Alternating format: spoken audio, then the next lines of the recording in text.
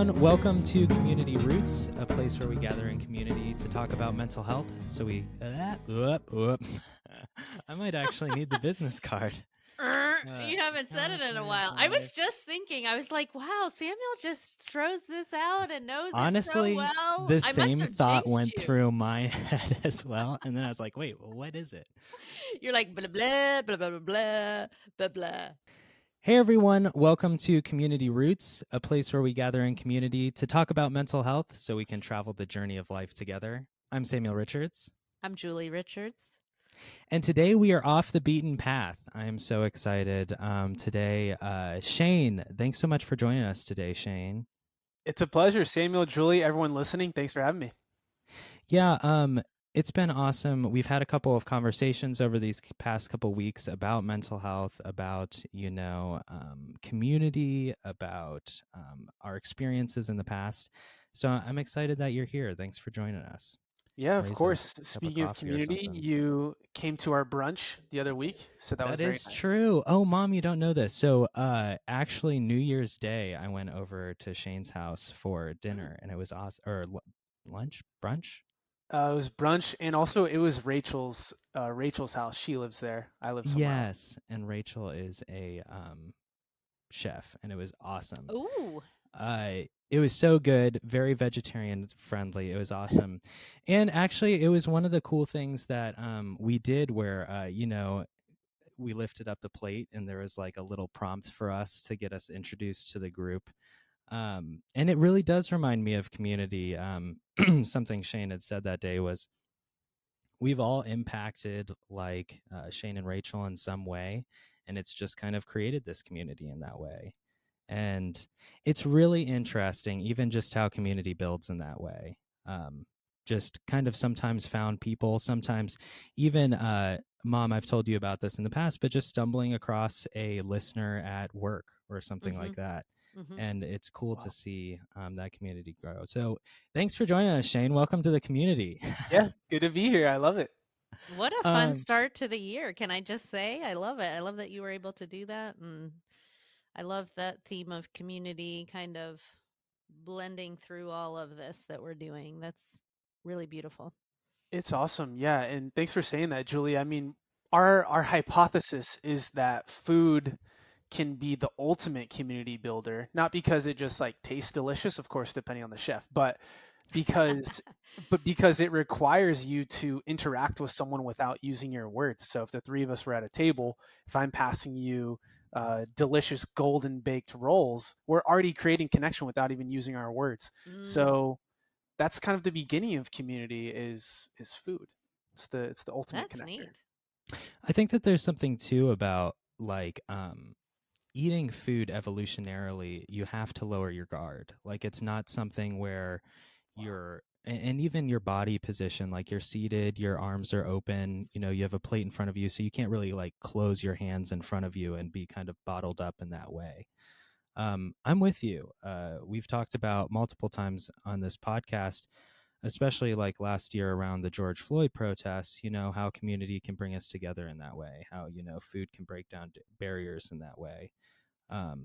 We can actually, side note on our belly brains, like we have neurons in our belly, and our ability to take in nutrients is based on the relational safety of being in safe spaces where we can have conversation and connect and have people. That allows our body to be in a space to bring in the nutrients and also to help our immune system. So there's just a little tidbit on the belly brain. But as you were talking about food, I was thinking that is so cool to think about. And what a also nurturing thing. Like we all have the need to eat, and to meet that need in especially tasty, wonderful, beautiful ways that can be presented sometimes. Like that is such a great bridge to community, and why it's so nice to gather with people around the table. I was going to say pretty quickly that we should have food on Community Roots, but then I realized that the recording would just be munching sounds. Munching. Yeah, and also too, Julie, you should consider trademarking belly brain. Oh, good one. That sounds like a picture book ready to happen. Actually, Karen Young, we should contact her. That There seems like you one of her go. books. Because she just did the brain, so now we can get her onto the belly brain. Yeah, and Shane, just to connect this, and then we'll totally start talking about you. But Karen Young wrote that Hey Warrior book that I was telling you about, who with the amygdala and how it kind of puts a persona around the amygdala. So yeah, belly brain, that seems right down the track. Same vein. I dig it.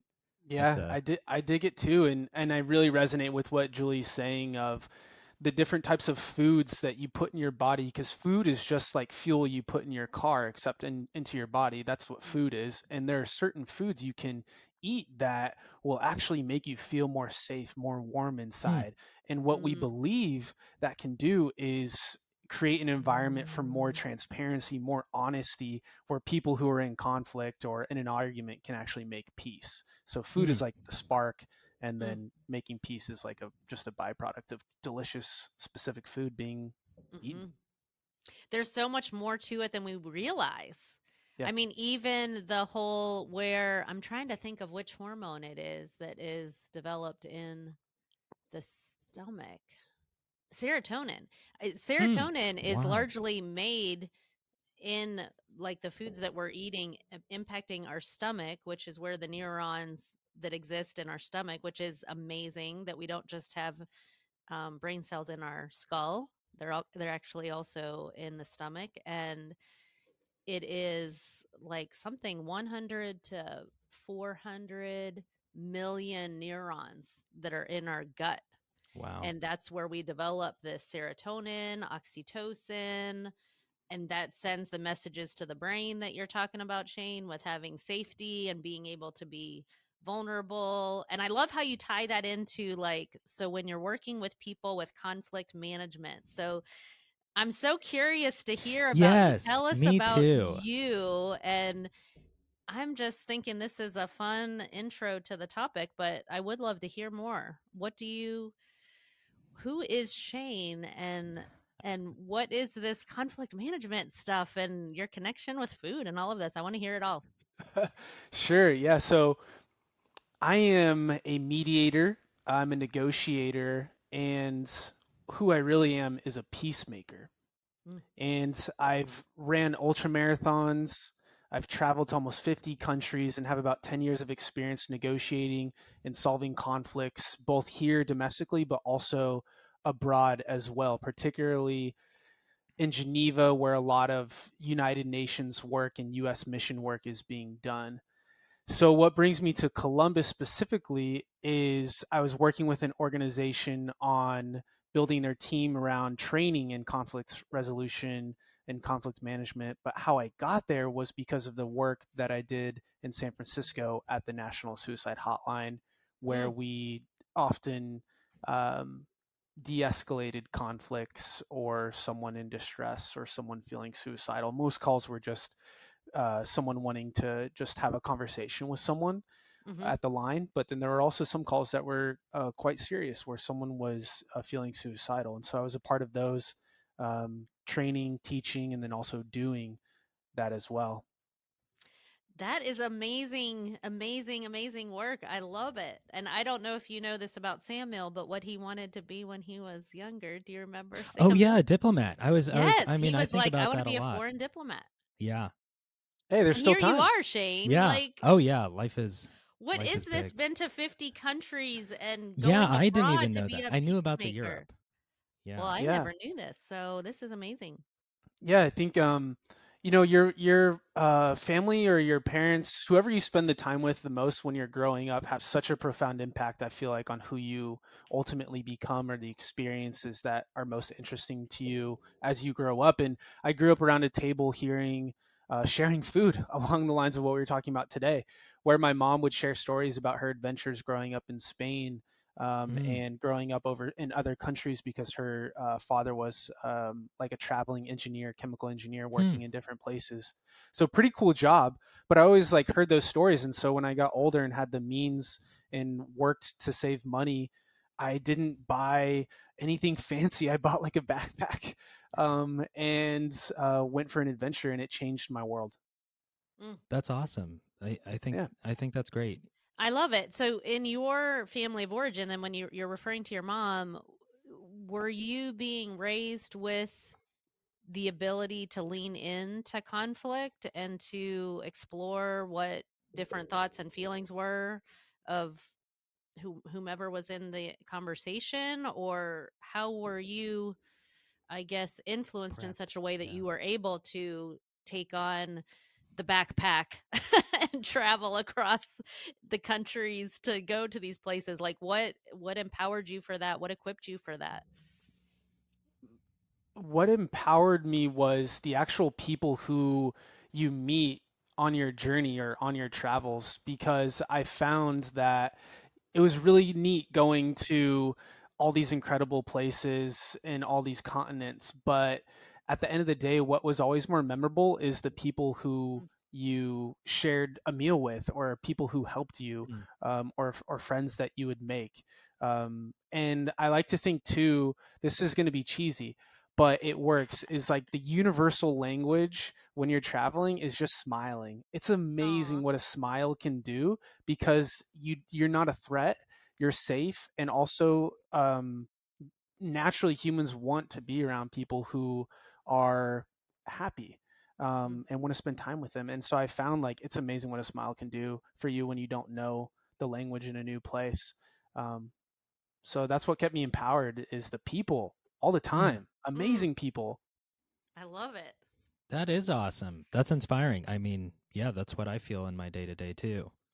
Yeah. And that's awesome. I think what's interesting is the move from, the international work where you're going and meeting somebody where they are, like helping out on a shared cause. And in the same way, how that transfers into San Francisco when you're on a suicide hotline, where you almost have to do the same thing, but conversationally and even like virtually, right? And over the phone. So, how were they the same? How were they different? And like, what did you pick up from that? And how did you like go to work every day? That seems like a lot, like so much.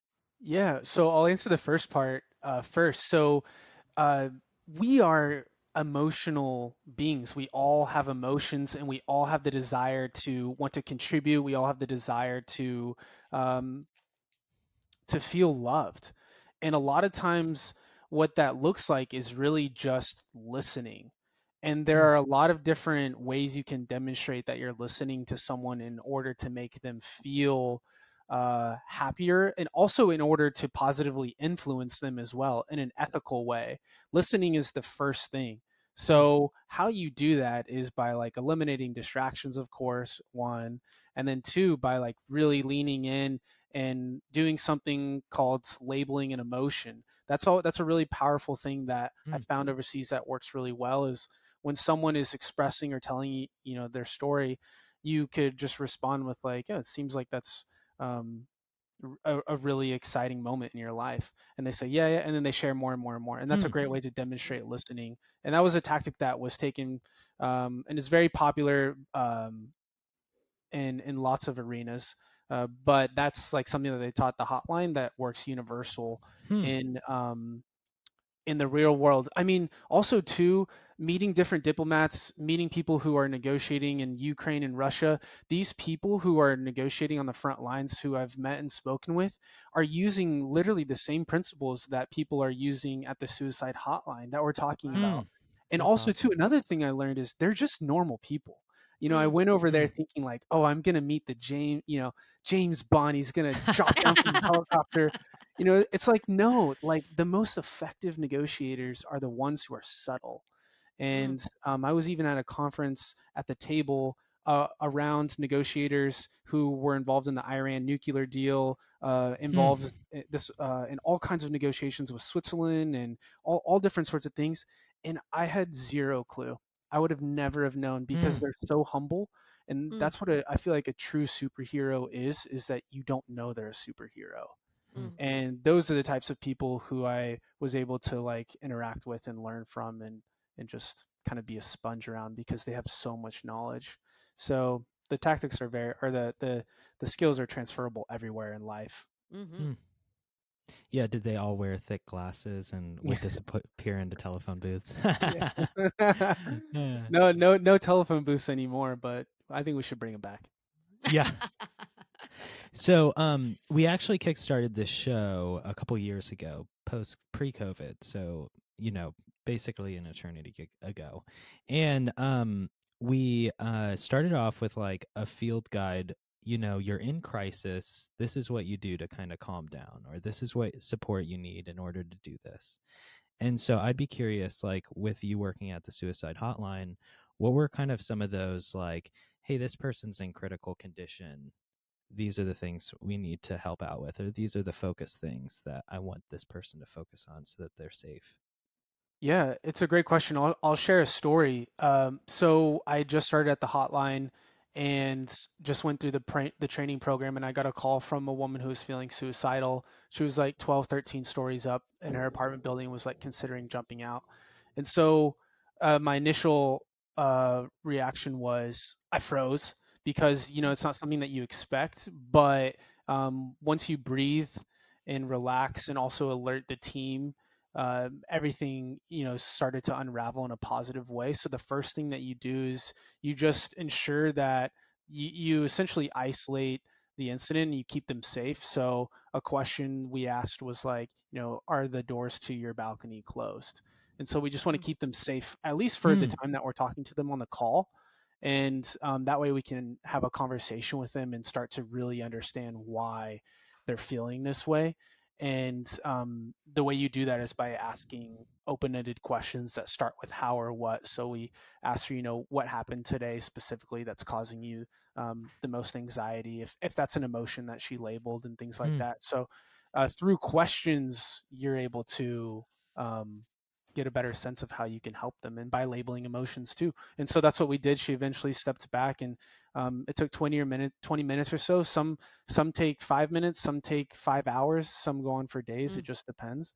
But yeah, mm. that's what we did in that specific situation, is just making sure that you can keep them safe for the moment, which is key. And then if you can't, then that's when you would dial emergency services, which happens on a weekly basis. Mm. Yeah, I like how even when you described that story, like your first reaction to was just breathe. Like Mhm. even after you're freezing, like you yourself as a supporter, as somebody who is also suddenly like in the moment, just being like, okay, good deep breath. And I think that's a good thing that can be shared, but also like even you as the supporter were able to focus on like just grounding. 100%. Have either of you heard of box breathing? Yes. I have not. So yeah, lay it on me. Julie, do you want to describe? No, go ahead. I'll hear yours.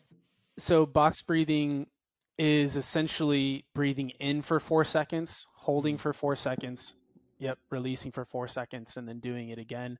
Hmm. And this is very, very, very popular. I Mm-hmm. certainly didn't invent this, but I was listening to a gentleman named Scott Tillema, who's a FBI trained hostage negotiator, and they do this in really critical situations. You'll Mm. have the hostage negotiators box breathing, but most people listening probably aren't hostage negotiators. I'm not, you two aren't, so it's like this still works, Right. for people like us as well. So next time you feel like your heart, like next time maybe you're about to grab a microphone and ask a question in front of a big audience, or next time you're about to make a presentation at work, or next time you're about to have a hard conversation with someone you love, and you feel that your chest get heavy, your stomach gets tight, your heart starts to beat, it's very uncomfortable. Box breathing is the fastest way I've found to reverse that and put yourself at ease. That's awesome. I've definitely heard like the breathe in, hold for the same amount of time. So that's good to put like a real term to it. Hmm. And And for those that can't see what we're doing because you're only listening to the auditory version of this, you actually can lift your hand into the air and draw with your finger, the breathing in mm-hmm. and the holding, and you're making the shape of a square, which is where the box breathing concept kind of is. That's awesome. I think that's a good tip. I think one of the first things, if you're feeling overwhelmed, is finding ways to ground yourself. And so I think, think outside the box by breathing in the box, I guess. I love it. We need to trademark that too. Yeah, we got all of these. Yeah, we were talking about feed your inner plant. Wouldn't that be a good sticker? Yeah, something like that. It's gotten mixed results, I think.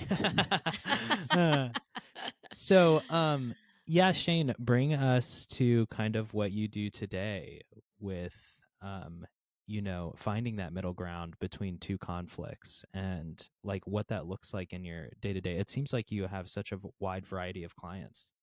Yeah. So the mediation table. This is a project that Rachel and I are launching where we use food to help people solve their most difficult conflicts. And so we'll bring them to the table, people who are in distress or, quite frankly, just hate each other for probably very fair reasons. And I'll sit down with them, and Rachel will prepare a world-class meal that's specifically designed to put them in an environment, in a headspace to where they can actually have a conversation, in some cases for the first time in years. And the transformation that we see from food is like nothing happening in the mediation space. Because if you look at courtrooms or you look at the rooms that are happening right now where mediations are happening, I've seen them in Europe, I've seen them in the United States. They're literally a room with some ugly wall paint. It's like teal, like kind of a gross teal, and two black chairs and a square brown table. That environment is not conducive to peaceful agreements. And so we're disrupting the space by creating an environment where people can actually find peace. You know what that brings up for me is something called TBRI, is trust-based relational intervention, and very much based on helping the person feel safe and connected so that they can kind of resolve what is internally a difficult thing. And one of the things that it talks about is making sure that people are fed, that if you have the nutrients, your brain has the capacity to be able to be present. And without that, we talk about being hangry or something, like people aren't even able to be regulated enough to think clearly and to have a conversation or to be open. And I know we've certainly used that technique in our parenting of you're not going to start a conversation with somebody who hasn't had a chance to eat. And even, memories of sitting around the table where things kind of shift after some of the meal has been digested, like that as you're talking, you're like, oh, they're coming back. They're in a better headspace now. You can actually see it kind of happening just around the dinner table. Yeah, I wish I would have had a camera to see that. Because obviously I was a part of it, but just not conscious enough to realize it. And I think that's great. So, I mean, even the imagery of a circular table, we were talking about that on New Year's too, like the circular table compared to the square table and how much of a different mindset that creates. Another thing we were talking about was like boundary work and conflict resolution. Like, what does that look like? What came to mind with that? Boundaries. So you're just saying like essentially how to say no? Yeah. Yeah. So there's a great book written by William Ury, who's one of the most world-renowned mediators, started the Harvard Negotiation Project. And he wrote a book called Getting Past No. He wrote lots of books, but there's a really good book called Getting Past No. And when he talks about boundaries, one thing that always stuck with me and resonates with me to this day is a formula for how to say no.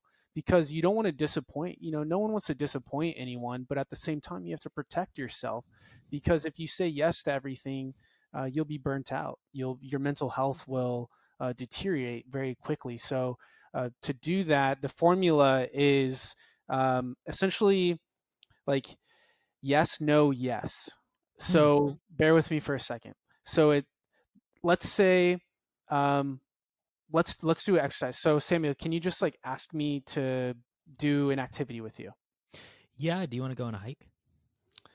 Samuel, thank you so much for asking me to go on a hike. I would love to do a hike. Unfortunately, I have a twisted ankle and Mm. I won't be able to hike for the next 4 weeks. Would you be open to trying again in maybe a couple months? So the formula is like yes, like agree with Samuel, and then no, state why not. Be very direct, be very honest, and then yes with a question mark. Like keep the door open. That's the Mm. biggest mistake that people make in conflict that I see time and time again. Is like someone says something and then they close the door forever.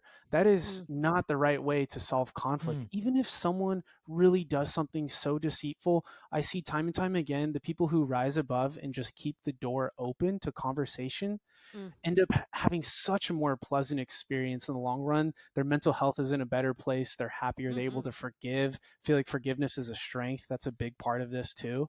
And so, all in all, to say that's the formula is a yes, no, yes. And I encourage everyone to try it and see how it works for them. Mhm. That's awesome. I also, just to kind of put my own experience in it too, like whenever you say yes and do something for someone, then it changes your mindset. And I think even just as the person doing the favor, and I can even see, by you leaving the door open, you're also telling yourself, hey, I'm leaving the door open. And so by practicing that, you have the flexible mindset in a way. Like if you slam that door, you're kind of even telling yourself, I'm done, you know? And so even that conversation within your own mind, even though it's external, I think is pretty interesting. There's a sense of like openness and receptivity to it, like a Mm-hmm. willingness, a welcome about it that isn't closed off. And so often, I know I hear in therapy settings all the time of people who just wish that someone would have the conversation or hear them. You were talking, Shane, earlier about the importance of listening and just wanting to be heard. And sometimes the responses that we give, or maybe reactions that we give, are like shut down, walled off. They don't continue the conversation and the other person doesn't feel heard, or they feel too defensive, to be able to hear, and how important it is to allow conversation to be um, picked up at another time or continued or um, mutually shared. Yeah, taking a timeout is perfectly okay. Hmm. Hmm. Yeah. So, Shane, we are nearing the end of our time here. I'm curious, like, in your negotiating experience, in that conflict resolution, like, what's a story that stuck out to you, or what was a time that you were impacted in a big way that it just kind of left an impression? Well, what Julie so brilliantly said a moment ago about listening, and we're talking about keeping doors open. A story that really impacted me was on my last trip in Geneva. Towards the very end, I was at a conference where there were humanitarian negotiators meeting to talk about what's happening right now in Ukraine. Hmm. And a gentleman who's at the top of the Red Cross essentially came and spoke at the conference. And also, a lot of his colleagues who were negotiators, basically neutrals, negotiating with Russia and Ukraine, Hmm. were at the conference too. And I got to have lunch with them and ask questions. And Huh. a gentleman shared a story of talking about the door. And it was really discouraging because in this conflict right now, what we're happening overseas, what he described is that for the conflict in Russia Ukraine, what they're seeing right now is a lot of the diplomats are closing the door to conversation. Mm, And I feel like this is a big Hmm. mistake because when you close the door to conversation, how can you make progress towards peace? So the first step is keeping the door open. There are some doors mhm, open, but even at the highest levels, they're closing the doors, which I just feel is not the right decision to Hmm. make. But I'm also optimistic equally that there will be times when they do open doors, and also too, like there's a lot of conversations happening that we don't know about, so there Hmm. probably are doors open, just not ones that are open to the media being able to write about or for us to see, which is mm, like standard procedures in these types of negotiations and these types of conflicts. So we'll see what happens, but yeah, that was a story from that conference where they were saying that the door isn't as open as they'd like it to be, but they're trying Hmm. their best to change that. And how you do that, Maybe it's through food. Nice. Yes. Let's Bringing get you it guys full front. circle. Yeah, front and center during this. I love I that. think that is big. I'm still curious. I hate to like reopen here whenever we're trying to wind down, but I'm just still not clear on what got you to this path. Like, what brought you to that, being able to negotiate, being able to be a support person for someone on the hotline? Like, what was the foundational or turning point for you? Was it something that you witnessed in around your own kitchen table growing up, or was it something that taught you somehow? I'm just curious what put this all into motion for you. Maybe it was a cascade of different events that put it into motion. I I if I had to boil it down to one, it would certainly be that growing up, conflict was something that we in my family didn't necessarily always embrace. And so as an adult, I found myself in the workplace and also just like in my relationships avoiding conflict myself. And I was like, wait a second, this is detrimental. I need to learn how to do this. And so once I started learning years and years ago, I wanted to find a place to practice. And that's how the hotline came about. And that's how the peacemaking came about, and that's how the mediation came about, because I want to be able to give people the gift that I didn't necessarily have but always wanted. That's amazing, Shane. I love and that. And empowering. It is, and it's hopeful too, because so often we don't necessarily come from a system that is healthy in teaching us that, and we learn sometimes what not to do, or that we want to do things differently, and that you were able to grow and find ways to learn what habitually had been avoided before, which is cool. Like, so somewhere in your life, I imagine that you've had supportive people who kind of practiced that with you. Yeah, 100%. And there's still so much to learn. And I feel like that's one of the things that excites me the most, is that because people are so complex and so different, and there's so many different cultures, can you really ever master negotiating? My answer is no, because the hardest next negotiation is always the next one. And I feel like that's the thing that is most exhilarating and most exciting, is that sure, you can be good, but can you ever be perfect at it? No, you can't. And the more that you allow yourself to be in the process to engage it, you're building those muscles and that ability to, I think a huge part of what you've been describing is that you're a safe person, that you're welcoming someone being able to share what they're conflicted about or struggling with, and your nervous system is sending off signals of safety and welcome and receptivity and openness, so that other person is able to then risk being a little bit vulnerable to say, okay, I'm going to share my thoughts on this or my feelings about this. And it's the created space between that allows us to lean into that. I love it. I love it. And this is why, and it's so fascinating. I know we're over time, but this is why, like, you can do this by taking specific actions. Just like practically, the next time you are having conversation with someone, if you just open your palms to them, you may have a more deeper connection with them. They may share something that they haven't shared before, just by like opening your palms and having your feet face them. Just because you have nothing to hide and you're open to like whatever they have to say. So open palms is something that I feel like is exactly what you're describing, nervous system wise. Yeah. Yeah, and that sounds familiar. Yeah. I love that. Cool. Well, it has been an absolute pleasure, Shane. Thanks so much for joining us. We're going to have you back on the show so we can just really dive into this. Oh, and maybe Rachel too, and we can all talk about this new project you guys are working on. That sounds great. Yeah, I know she would like to come on. Yeah. So I would love it. Shane, if people are looking to reach out to you and get a hold of you about your projects, how would they do that? ShaneRayMartin.com. ShaneRayMartin.com.